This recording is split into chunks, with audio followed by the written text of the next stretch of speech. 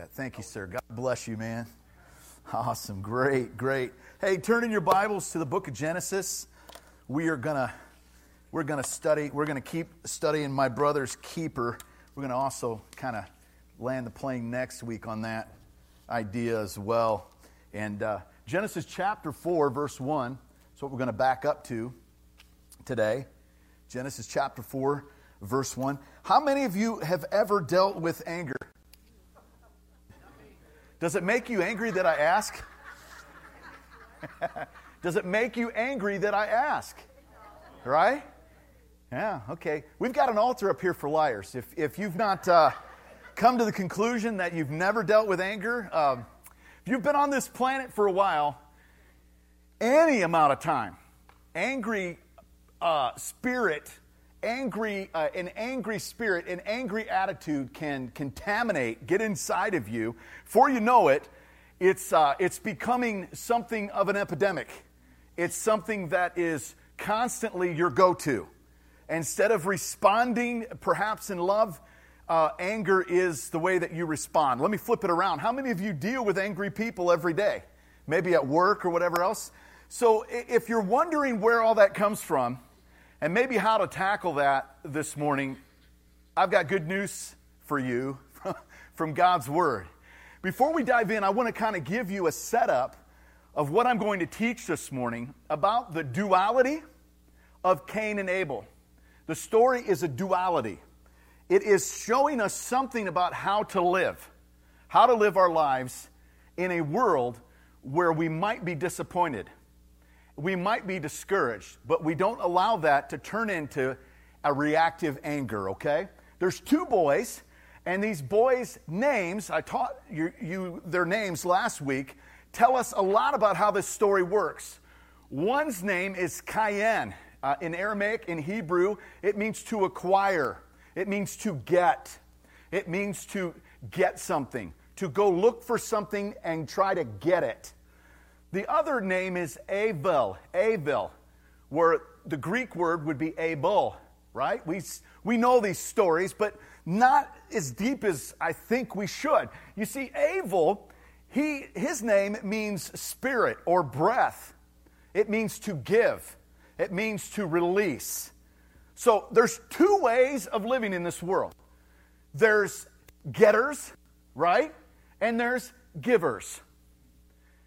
Anger comes from a place in a person's soul where they are not whole. There's something missing.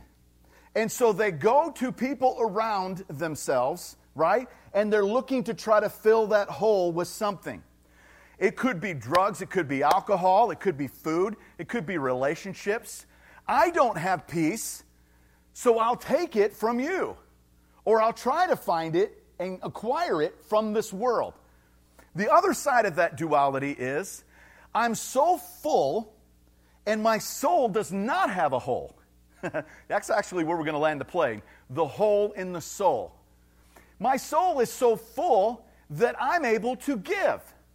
I'm able to give from the Spirit. I'm able to give from my life because I recognize that there are people around me that need to receive. This is why Jesus taught that it is better to give, come on, than receive. He's saying choose the spiritual path. God is a spirit, and He's looking for those who will worship Him in spirit and in truth. If we're not careful, we'll approach God with a Cain spirit. God, what can I get from... If we're not careful, we'll come to church with a Cain spirit. What can I get from this service? What can I get from that pastor? What can I get from the people around me? Nobody said hi to me today. Nobody encouraged me today. I think I'll find a church where I can get that. That works for a little while until God puts you in a position to where you must become spiritual and mature and whole. And so if we don't get what we're looking for in life, we get angry. I'm going to put it to you another way this morning. There's a Snickers commercial that's gone on for a little while. And I've got a few right here if somebody can help me. In that commercial, oh, you can help me already. Okay, I see. Okay, so help me out. What's the commercial all about? You don't know. You just want one. Okay, there you go. There you go. See, I'm a giver, right? Don't say I never gave you anything. I just did, okay? So the commercial is all about this. When you're hungry, you're hangry. And then you're not what? Yourself.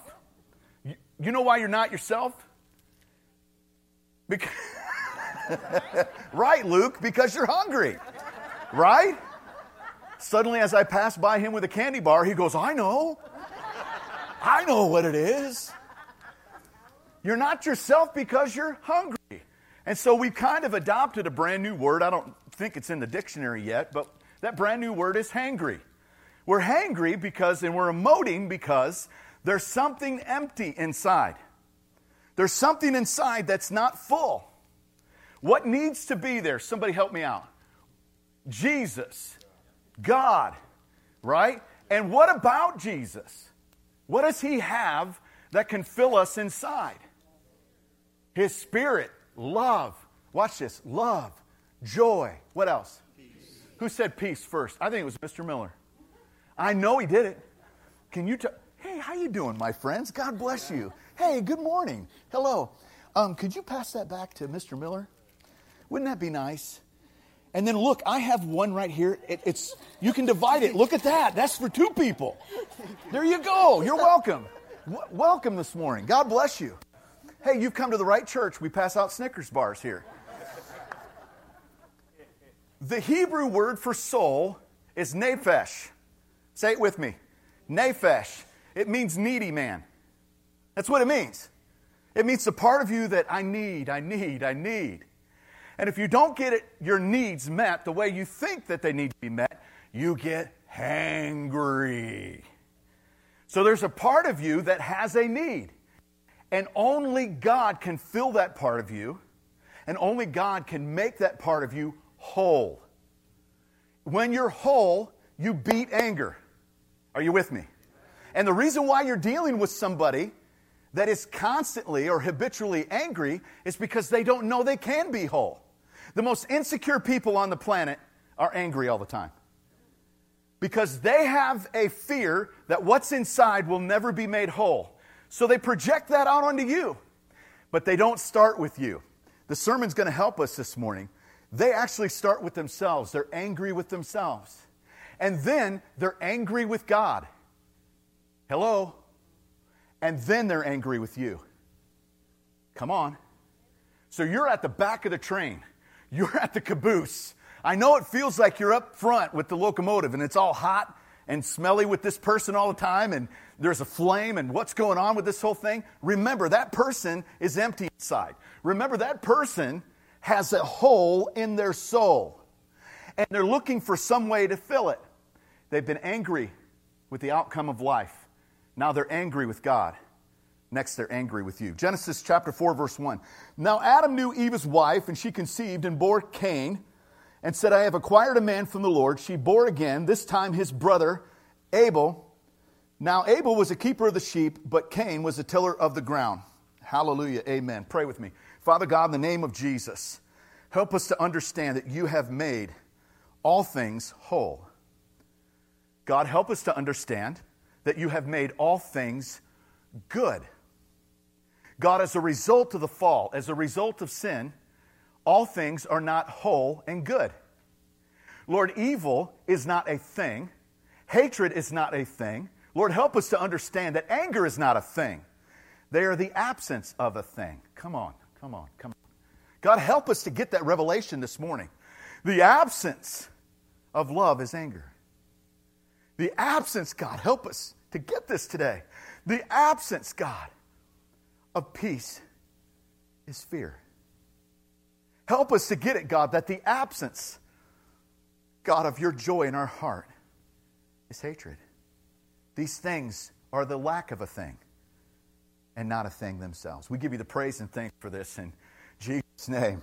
And everybody said, amen. Last week we talked about this. We know that Abel was a keeper of the sheep. Nobody had ever kept sheep before. This is a first. I want you to understand that later Hebrews talks about Abel's sacrifice in that he had not only an occupation, but also had sacrificed in a way that took complete faith. There was nobody to teach him how to do what he did. There were no shepherds before Abel. This is the first. And in chapter 4, there are many firsts. We see that he has no one to mentor him. However, on the other hand, brother Cain has a mentor. His father, Adam, is a farmer. There's nothing wrong with farming. We see that they both offer sacrifices, but Cain, when he offers his, he does not offer it in faith. He offers it from a position of works. Look what I did. Look what I did for my family. God, look at what I can accomplish. God, are you pleased? God was not pleased because he did not offer it in faith. The Bible says whatever is not of faith is sin. I'm going to teach you today that what sin is the absence of a thing. Yes. It is the absence of a thing. It is the absence of righteousness. No one has ever created anything but God. Stay with me. You're going to get this. Satan has never created a thing. All he can do is manipulate. You have never created a thing. All you can do is take created things and do something with created things. You have never created a thing. What is of the devil is not a thing. It is the manipulation of a thing. Come on, come on. It is the absence of a thing. God, when he created all of his creation, he said, good, good, good, good. Got to the very end, and he said, very good, when he created Adam and Eve. Understand this, that God created everything good. He not only created it, he said it was good. When something goes bad, it's not something new created. It's that the good was taken out. It's that the good was taken out of the thing, and now it is evil. Evil in its essence is just the absence of good. When you are good, how many of you talk to people all the time? You talk to people and say, hey, how you doing? Oh, I'm good. Your face ain't showing that. Your face ain't like agreeing with your words, right? Are you good? Well, then you're whole. There's nothing missing. You have God inside of you, and God has filled the hole in your soul.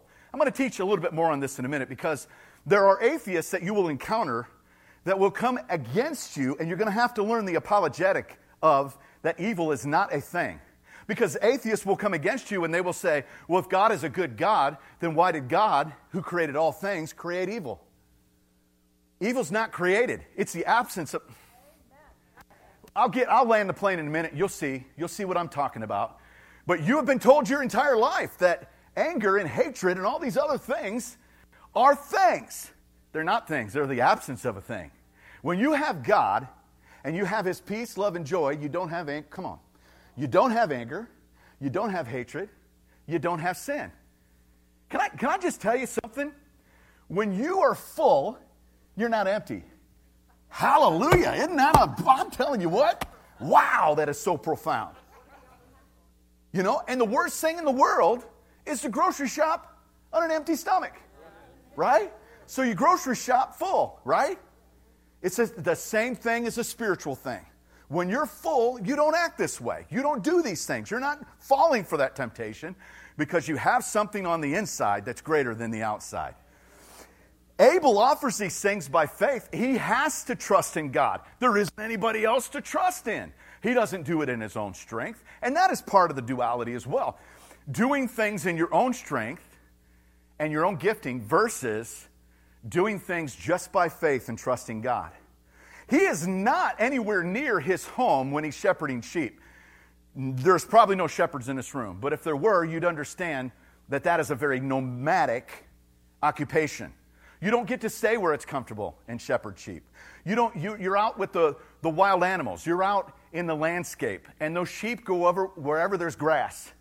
And so you have to live a life where you're constantly trusting God in spite of the circumstances and the surroundings you're in. What does most of us want to have in our life? A comfort zone. We want to have a comfort zone so that we can live our lives in a way that we can do things in our own strength. And God says, that's not sacrificial. You see, trusting in me and following me and obeying me is a walk of faith. And faith is a living sacrifice. You know what faith really is?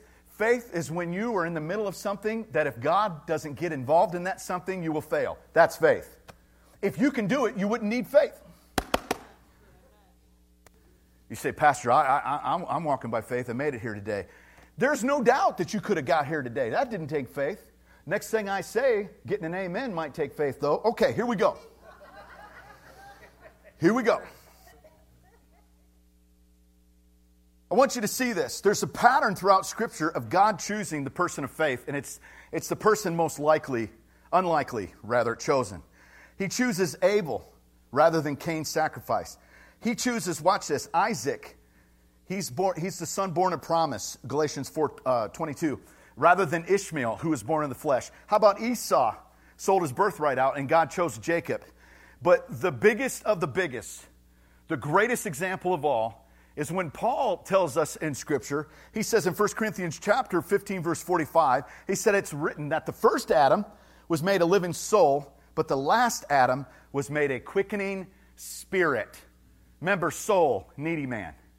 The first Adam was made from the ground and the dust. He became a living soul. But the second Adam, who is that?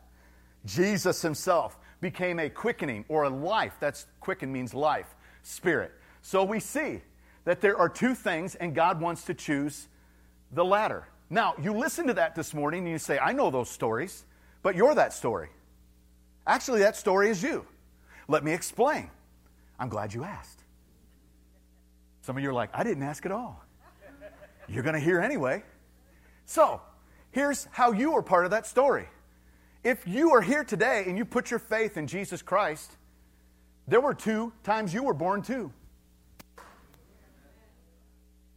You were born of the flesh, and you were born of the Spirit, and God is choosing the Spirit. He's going to let the flesh go, and you have to too. You've got to let it go as well. That's the part of you that gets angry, because it's the part of you that needs. And the part of you, that Spirit, knows it has God, knows it has eternal life, knows it's full, knows it has abundance, knows it has everything that God has promised in His Word. Do you understand? When you really, really know everything that you have with God, you don't ever have to be angry ever again. You know why you don't have to be and live with it? I'll tell you why. Because God's got this. He has got this. And I'm getting behind Him at the lunch line because He's paying the bill. Right? So, as believers this morning, I want you to choose. In the duality, I want you to choose the way of Abel. Let me break this down for you. It's not just the way of the Spirit. Abel's suffering drives him, rather than despair, drives him to deeper and deeper trust in the Lord. And it gives us a good working definition of worship. Here it is. You might want to write it in your notes. Worship is living a life by faith that trusts in God alone. The results land you miraculously into what satisfies God. Oh, sure. It's living a life by faith that trusts in God alone. The results are, watch this, landing miraculously in what satisfies God. Notice I didn't say worship was a song, worship was your offering, worship was showing up on Sunday morning, worship is a part of your life, worship is all of your life. Live by faith, right? And by faith, the Spirit lands you miraculously into what satisfies God. It's not whether someone offered a sheep or whether someone offered grain. It's that one offered something from his flesh and the other offered it from his spirit. Come on, church. I love what the Bible says. In the course of time, Cain brought to the Lord an offering, the fruit of the ground, and Abel brought the firstlings of his flock and the fat portions. I love the fat portions, don't you? I got people, I love you, but we'll go out to eat together and you'll order a steak. So well done. And I'm like, what is wrong with you? Do you understand the fat portions? You don't, even God wants the fat portions. Can I just help this congregation understand? Some of you are mad. See? And I'm preaching on anger. Can I just help you understand that God wants you to have the fat portions, people? Watch this. Abel offered something because his relationship with God spoke of it. Here's the relational principle. I want you to write this down.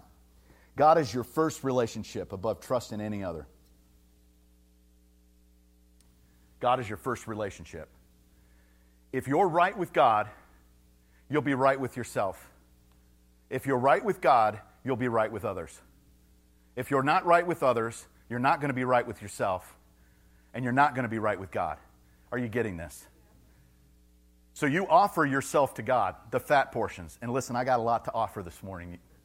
I got so much to offer the Lord, right? And so do you. I don't offer God something that just comes from a gifting or a talent or an ability or something I take some kind of pride in. I offer my life. And in return, I'm right with Him. And when I'm right with Him, I'm right with you. Oh, come on. It's just that simple. Well, why do I have a boss that's always angry? He's not right with God. Notice I said he. It couldn't have been a she, right? Because they never get angry. Simmer down, guys. Men. I want you to see that after they sacrificed, one got approval from God and one didn't. I'm just going to expound here a little bit.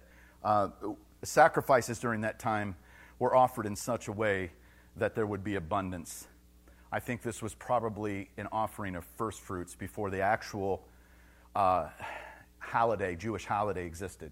What does that mean? There was Passover, and then there was unleavened bread, and then there was first fruits, okay? First fruits came 50 days before Pentecost. Pentecost was the harvest. First fruits was what came before the harvest. You offered the first fruits so that 50 days later you'd have a good harvest. Do you know why we tithe first, then pay our bills? It's first fruits. We give God, what did Abel do? He gave of the firstlings of it. He gave first fruits unto the Lord. He said, God, you first. My relationship with you is number one. What did Abel do? He didn't do that. He didn't do that. He offered God what came later, right? Do I think that the harvest was blessed later? I do not. You want to know why he's angry? Because he failed. And in failure in life, we want to blame somebody. We don't want to just go, now wait a minute, I need to own this. There's some things in my life that aren't going very well. Oh, I'm not going to get any friends on this one, I know for sure. It's everybody else, Pastor. And to that I would say, could everybody else be wrong? No thinkers in here, just stinkers. Steam coming out your ears. It's just everywhere I go. I don't get along with this person. I don't get along with that person. I don't get along with this person. And the whole world is out to get me. Like everybody had a conspiracy, got together, had a big meeting and said, let's go get him. I want to help you with that. You're not that important. Neither am I. Okay? You were worth, from heaven's point of view, you were worth Jesus. Praise God. But on earth, they ain't thinking that way about you. Right? Can I just ask you a question? Have you ever looked in the mirror and said to yourself, maybe it's me? Maybe it's me. Thank you, Don. Yeah. Oh, yeah. Yeah, right, yeah. I know that you know, yeah. So I can remember a day. I can remember a day when my pastor that trained me sat down with me. I was complaining about how my youth group was going. You know, this kid's doing that, this kid's doing that, this kid's, and all these parents are doing this, and I'm just losing my mind. And my pastor just said, maybe it's you. And I'm like, well, that's not very loving at all. You're here to tell me I'm right. You know, maybe it's you. Now watch this. Watch this. I said, can you unpack that for me? Because I just told you everything that's going wrong. And he just said, don't you know your youth group's a reflection of you? Your ministry is a reflection of you. What isn't in you won't be out there. If you're loving, they'll be loving. You're the leader. Now, it's easy for you to kind of look at me and go, yeah, that's right, buddy. That's right. I hope you took notes on that because you've got a lot of things to work out. But maybe there's something in you. And instead of Cain going, maybe it's me, he gets mad. Hearts ain't right, things aren't going well. It's got to be somebody else's fault. And I call that the blame game. The blame game. Start with you. Start with you and God. And if there's something there, get that right. And that's what Jesus said. He said, you know what? Start with what's in your eye. Then you'll be able to help your brother with what's in his. He didn't say don't help your brother with, the mote or the board in his eye. He said start with the speck in yours. Right? Start with what's sticking out of yours. There's a little bit of a priority there. And this is why we get angry, because we want to blame life and circumstances and everything around us. And God's saying, no, there's an emptiness inside of you because you need to start with you. That's a principle I hope we get this morning. It says the Lord had regard for Abel and his offering, but for Cain and his offering, no regard. And so I sincerely believe there was this moment where Cain started to compare his results to Abel. And his entire life he had heard from mom and dad, maybe I could be the chosen one. Maybe I could be the promised child. I'm the firstborn. I'm the one that's blessed. I've taken after dad. I even produce a better harvest than dad does. The ground was cursed when dad did it, but when I'm doing it, I'm reversing the curse. Maybe I'm the promise of what God gave to mama in Genesis chapter 3, verse 15. Maybe I'm the one, the seed. And then he realizes, I may not be the one. And then he realizes, I'm not so special after all. God seems to be blessing Abel and not blessing me. And then we get into what's called the comparison trap. We move from the blame game into the comparison trap. Well, God, look what you're doing for them. Why does he get blessed? Why is she going to get this? And God, you're not. Why are you not doing for me, God? What's the problem? What is the deal? And the Bible says Cain became very angry. The Bible tells us, be ye angry and sin not. It doesn't say that anger is the sin, but it most of the time connects anger to sin. It's what you do with that anger. And he tells Cain, listen, if you just do well, in the Hebrew, do well means come into agreement and be lifted higher. I'll say it again. Do well does not mean go out there and be perfect. It means come into agreement with me and go higher with me. In other words, the solution is higher than the problem. If you're not willing to rise above the problem, come on. You're not going to see the solution. And God says, listen, come back, come into agreement with me. Start with me, and let's get above this. Let's get above this. And that's not what Cain does. It's not what he does at all. Instead of running to God with his hurt and his pain, he runs from God. And things go downhill quick. Very quickly. Genesis 4:5. Cain was very angry and his countenance fell. In the Hebrew there, the word countenance doesn't just mean like your face. Okay? Now, it's funny how we make that direct association, and that's close to the Hebrew meaning. We look at somebody and we say, your countenance is bad. I love you, but I just got to tell you, you're frumpy and grumpy.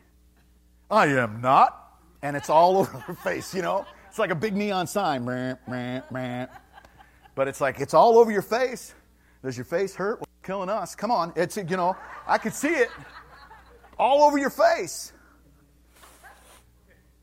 Pani doesn't just mean face. It means presence. His presence had fell from God's presence. His presence was no longer in God's presence. And I want to teach you this morning, okay? Even though God is omnipresent, one of his divine attributes of omnipotence, omnipresence, omniscient, all the things that he knows, watch this. God is unfortunately not everywhere, but he could be. You see, when sin happened on earth, there were places now, and there were things now that were broken and fallen and cursed. And God's presence being everywhere is whole and good. God's presence not being somewhere is bad and evil. And he said, your presence has fell from my presence. Come back. Look at the mercy of God here. God's not the one that did anything. God's not wrong. But he says, come back to me. I love you. I unfortunately hear God's voice in this, come back to me. You know, like a Jamaican. Used to be a commercial. I'm going to date myself. Come back to Jamaica, man. You know, come back to me. I love you. You know. I don't know how you hear God's voice, but God's voice is a Jamaican to me, okay? All right. So pray for me. Yep. He says, if you do well, that word is agreement. If you do well, that word is agreement, right? And here's the relationship principle, right? When you do well with God, all things are well. This is what they spoke of Jesus. He does all things well. Why? He was right with the Father all the time. That is the source of what stems out of everything else of your life. Because you're well with God and you're right with God, other things begin to be blessed and right. Hello. All right, so the last thing you want to hear in the middle of a catastrophe is advice, especially unsolicited advice. I don't think that Cain cared at all that it came from God, even though God had every right to give it. I really am not going to take that advice. That's not what I'm going to do. I want you to eliminate my hurt. I want you to deal with my hurt. And God's saying, listen, more than I want you to be comfortable, I want you to be holy. When you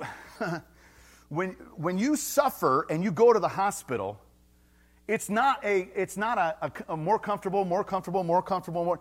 It's more discomfort. Hello. And we don't want that. But that's what it takes. Then there's rehabilitation, and then later, life gets good. But the healing process that God uses isn't going to come where you're comfortable in the way that you want it and how you want it. And Cain says, forget about that. I'm not coming back to you saying that it's me. I'd rather blame you and blame my brother. It's not my fault. Hey, I came and gave you what I had. You didn't like it. You didn't bless it. I'm mad at you. You would not believe how many people tell their pastor, me, that they're angry with God. If you're angry with God, you've gone the way of Cain. We have no right to be angry with God. Ever. Do you know who else is angry with God? Satan. Do you know how Satan takes out his anger with God? Not with God, because God just goes, flick. Right? He hurts you. It's the only way he can hurt him. He can't hurt him toe-to-toe and mano-a-mano. So he hurts you. Do you know what anger does? When you're not right with God, you hurt other people. You can't hurt him. So you hurt other people. It's called projection. I can't tell you how many times I've come home from work and my wife's like, you've had a bad day at work, but let me tell you something, cowboy. Stops at the door. Don't take that out. Don't bring that in here. I can tell on your face, you've had a bad day, dude. Don't you walk that into this house. I'm like, yes, ma'am. You know, it's like, you know, go out like a tiger, come in like a lamb, you know. We don't project. we don't project at all, do we? No, we don't project at all. We don't put our anger onto someone else when we're angry with ourselves and with God. Cain did. So then he tells his brother, he says, let's go out to the field. Come on, bro. Older brother here. Let's go out to the field. You know, I want to talk with you. I want to have a meeting with you. You ever get called to the principal's office? I mean, it's like, you know that's probably not going to. And back in the paddling days, I know you don't know anything about that, but I am the world's chief authority on being paddled. Okay? I knew what that meant. Come on, Glenn, let's go to my office. I knew what that meant. This is not going to be the hills where the sheep are, where he's from. This is going to be Cain and his domain, where he's comfortable. And I can almost imagine, come on with me, look at this. Look at this field. I gave to God too, but look, I'm not blessed at all. I look at things, they're not going for me the way they are for you. And you think you're all so special. Well, come on over to my world here. See my pain. In fact, I don't want you to just see my pain. I want you to feel it. Because how I feel inside right now, you're going to feel it too. And he murders him. He's not right inside. He's not whole. He's empty. And he murders him. You got God. He shows back up again. And God says to Cain, and this is kind of where we're going to land the plane, but it's a little bit philosophically deep. And I hope you'll bear with me for just a few minutes so that I can explain it to you. But God shows up again and God says, where is your brother? Where's your brother? God's still saying that today. To you, to me. You're responsible. You're not just responsible for yourself, Americans. You know, it's me, my castle, my white fence. Don't come in here, you'll get shot. Some of you are like, amen. This is mine. And God says, you're responsible for your community. You're responsible for your church. You're responsible for that workplace, that marketplace. You're responsible. Where's your brothers? And Cain comes back with this. I mean, you want to talk about what a brilliant comeback. Am I my brother's keeper? All right, keeper here in the Hebrew means guardian, supplier. I want to give you a little bit more depth in what he's saying here. He's blaming God. He's saying, you're his keeper. You're his guardian. You're his supplier. You blessed him and not me. Why didn't you stop me? It's your fault. I can't help myself. It all started with you, God. You know. You are going to encounter people who are going to experience broken moments in their life, and they're going to want to blame God. And if you've not been there, you might be tempted to do the same. That might happen in your life too. God, why did you allow this to happen? God, it's your fault. You're a good God. Well, if you're a good God, why do you allow bad things to happen? I got to help us with this because this is really sloppy thinking. It's really sloppy all across the board. You know, God, I've heard you're good and you do all things well and you're good and you're wonderful and even your goodness even is what brings us to repentance. But God, you weren't good in this day. You know, we even come into churches and we say like, God is good. All the time. It's kind of trite. Do we really mean that? Say that in the middle of a dead brother and a field that didn't produce anything. And a God who has not given his favor on you. Say it in the middle of all that. And then God comes along and says, I need to know where your brother is. And God knows where he is. God's saying, Cain, do you know where he is? His blood's crying out to me from the ground. All the way up until Jesus dying on the cross, there was a sound that came from the earth in the spiritual realm. Stay with me. I want you to get this, okay? There was a sound that came from Abel's blood, shouting. New Testament, Paul helps us out with that. He says that Christ, dying on the cross, shedding his blood, gives us a better what? A better word than Abel's. So all the way up to the cross, until Jesus died, Cain is experiencing, we're all experiencing the earth groaning. The Bible says in the New Testament, the earth groans and moans, waiting for the return of the Lord to heal all this. Did you know the earth groans? The Bible tells you that. It's groaning. All creation is groaning, right? So God says his brother is, your brother is crying out to me. His blood, why is it the blood? See, the Bible says life is in the blood. And what the blood represents is the blood is the one connection between the spiritual realm and the physical realm. When the blood in the body dies, you die. Are you understanding this? That's why offering and sacrifice had to be in blood. Because there was something on the other end of the wall, the spiritual realm, that had to be dealt with too. Not just dealing with it here, but dealing with it there. Some scholars say that it's even the generations that would have came after Abel. All of the potential, all of the future, in one act, crying out. Until Jesus cried out. Until Jesus, in a garden, shed blood. And that blood hit the ground. Ooh. Woo! And now we have a greater word. It's not revenge. It's forgiveness. It's love. It's healing. Amen? So Abel is crying out to God, and Cain goes, I'm not his keeper. That's your job. You should have done something about that. And I want to break down for you what that argument is really based on. It's really based on very loose ground. I want to help us out with that a little bit. Here's a word for you. Privation. Privation. This goes back to Augustine. I want you to get this, please. Some of you are like, this is too heady, this is too weighty, too meaty. No. You're going to need this. You're going to talk to somebody who's going to blame God because God is not good. If he created all things good and God is good, then why is there bad? You got to get this. Privation. Privation is a theory of evil. It's not just a theory, it's a fact. It comes from Scripture, right? Let me explain to you what privation is, all right? Privation is the understanding that all things that are created by God are created whole.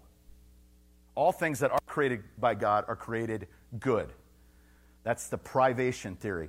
And as a result of God giving man free will, man in that free will chose the absence of privation. Deprivation. Deprived.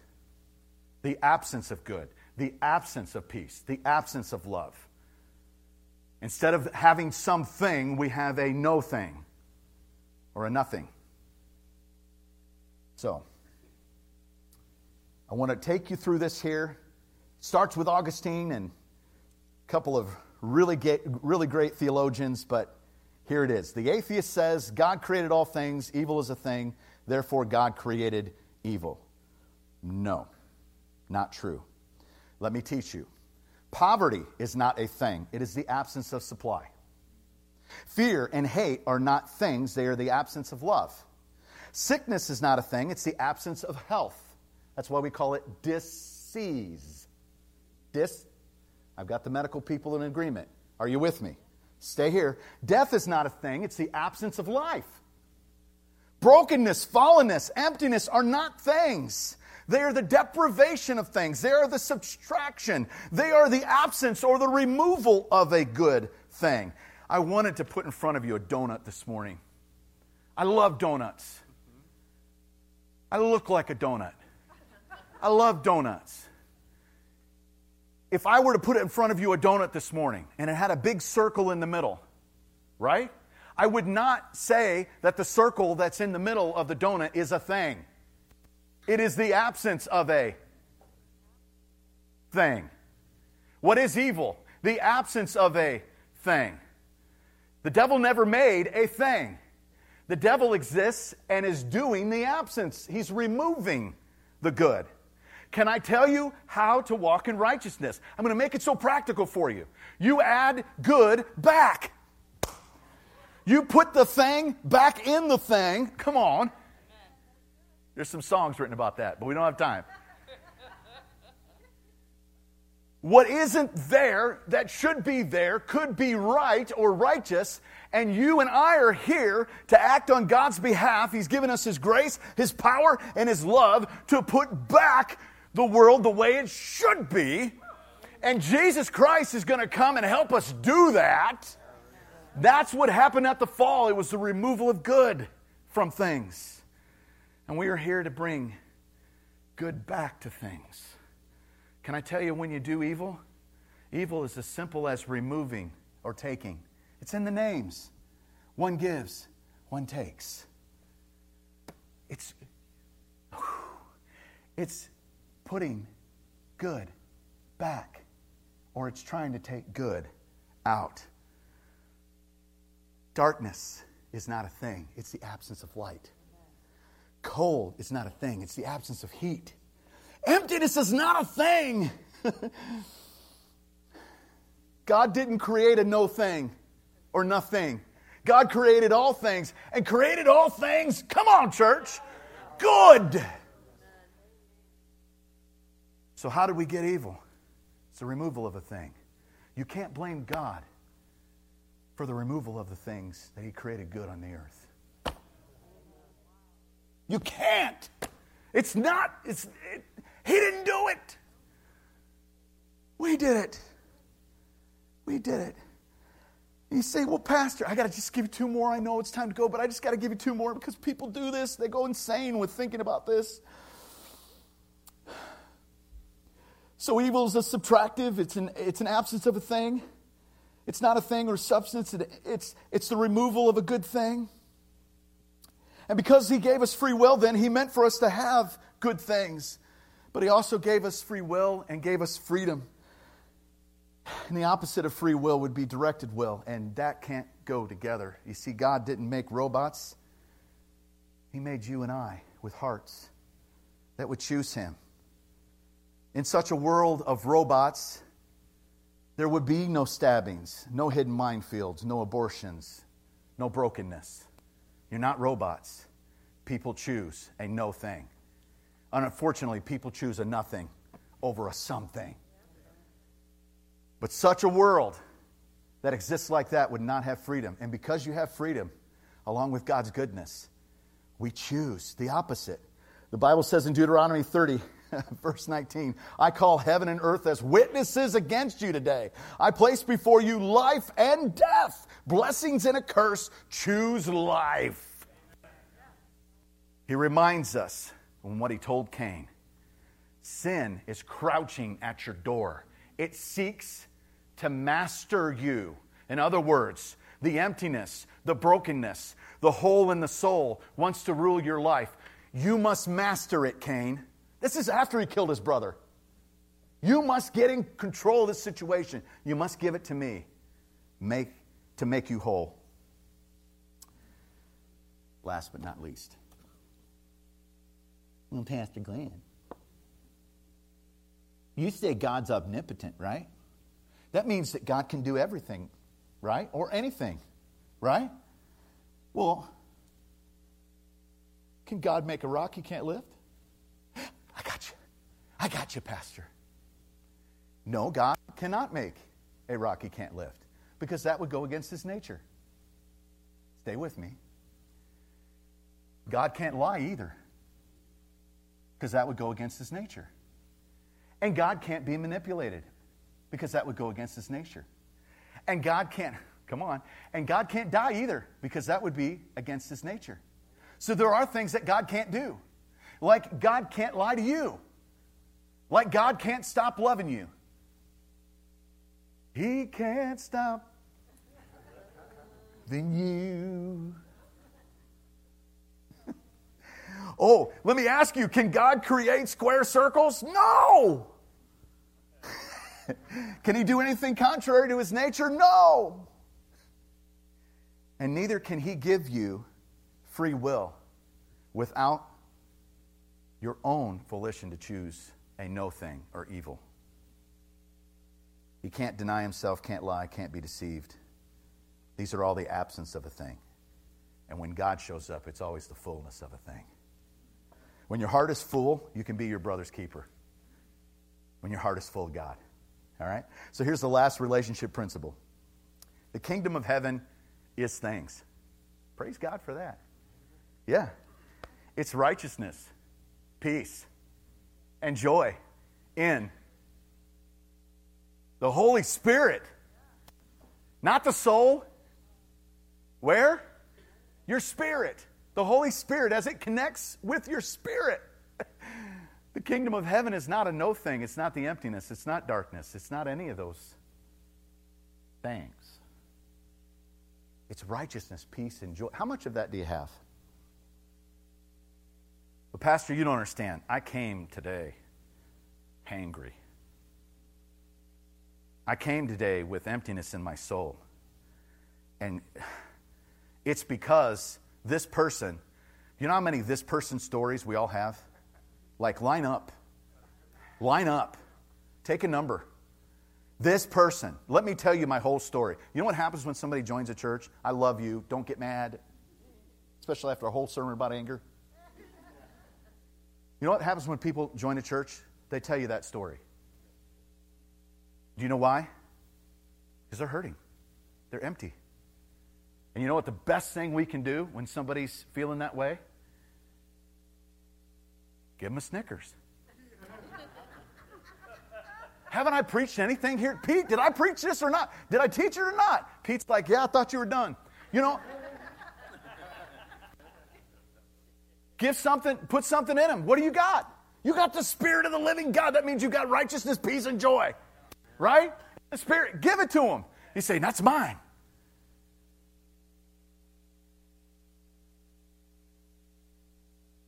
Well, come on, Cain. Silly rabbit. The Spirit is for kids. It ain't just for you. And whatever God's put inside of you needs to be put inside of them. It's not pie in the sky. It's going to come from you. It's going to come from me. Would you stand with me in prayer?